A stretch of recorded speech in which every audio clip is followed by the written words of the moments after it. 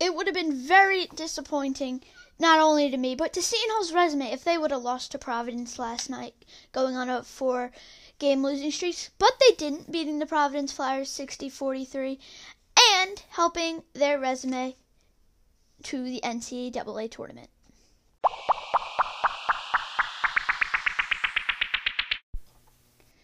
Seton Hall struggled in the first half, being down by 2, 25-22, so 3 actually.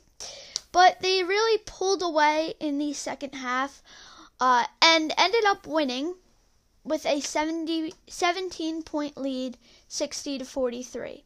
Now, this really impressed me because Mamu and Roden, they really pulled up some good points. They both had 7 rebounds, which really surprised me for Roden because he isn't that big of a dude. But he has been rebounding very well this season.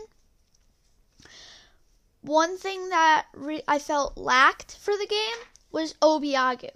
Now, Obiagu did play a good 17 to 19 minutes in the game, which is great.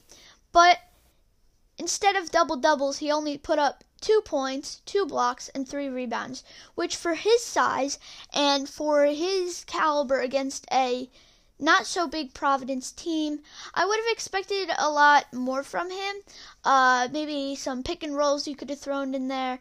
But a problem with Ike Obiagu is he can't defend the perimeter, right? So one thing that happened when they were playing Villanova is that they'd have their big guy, I'm going to use Jeremiah Robinson-Earl as an example here.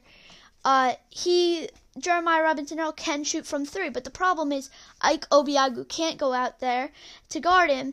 And then when he does go out there, he can't get the rebound if they do miss. So that's a problem for Seton Hall. Ike Obiagu has got to be a bit more versatile, not just being able to block the ball, but also be able to guard the perimeter for 3-point shots.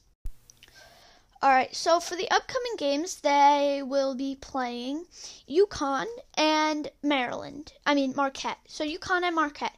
These are 2 very good teams and will really help their resume. I'm expecting that Seton Hall should at least go 4-2 in their next 6 games if they want a shot at making the NCAA tournament. Of course, it would be great if they could finish better than that, but it would really just be great if they could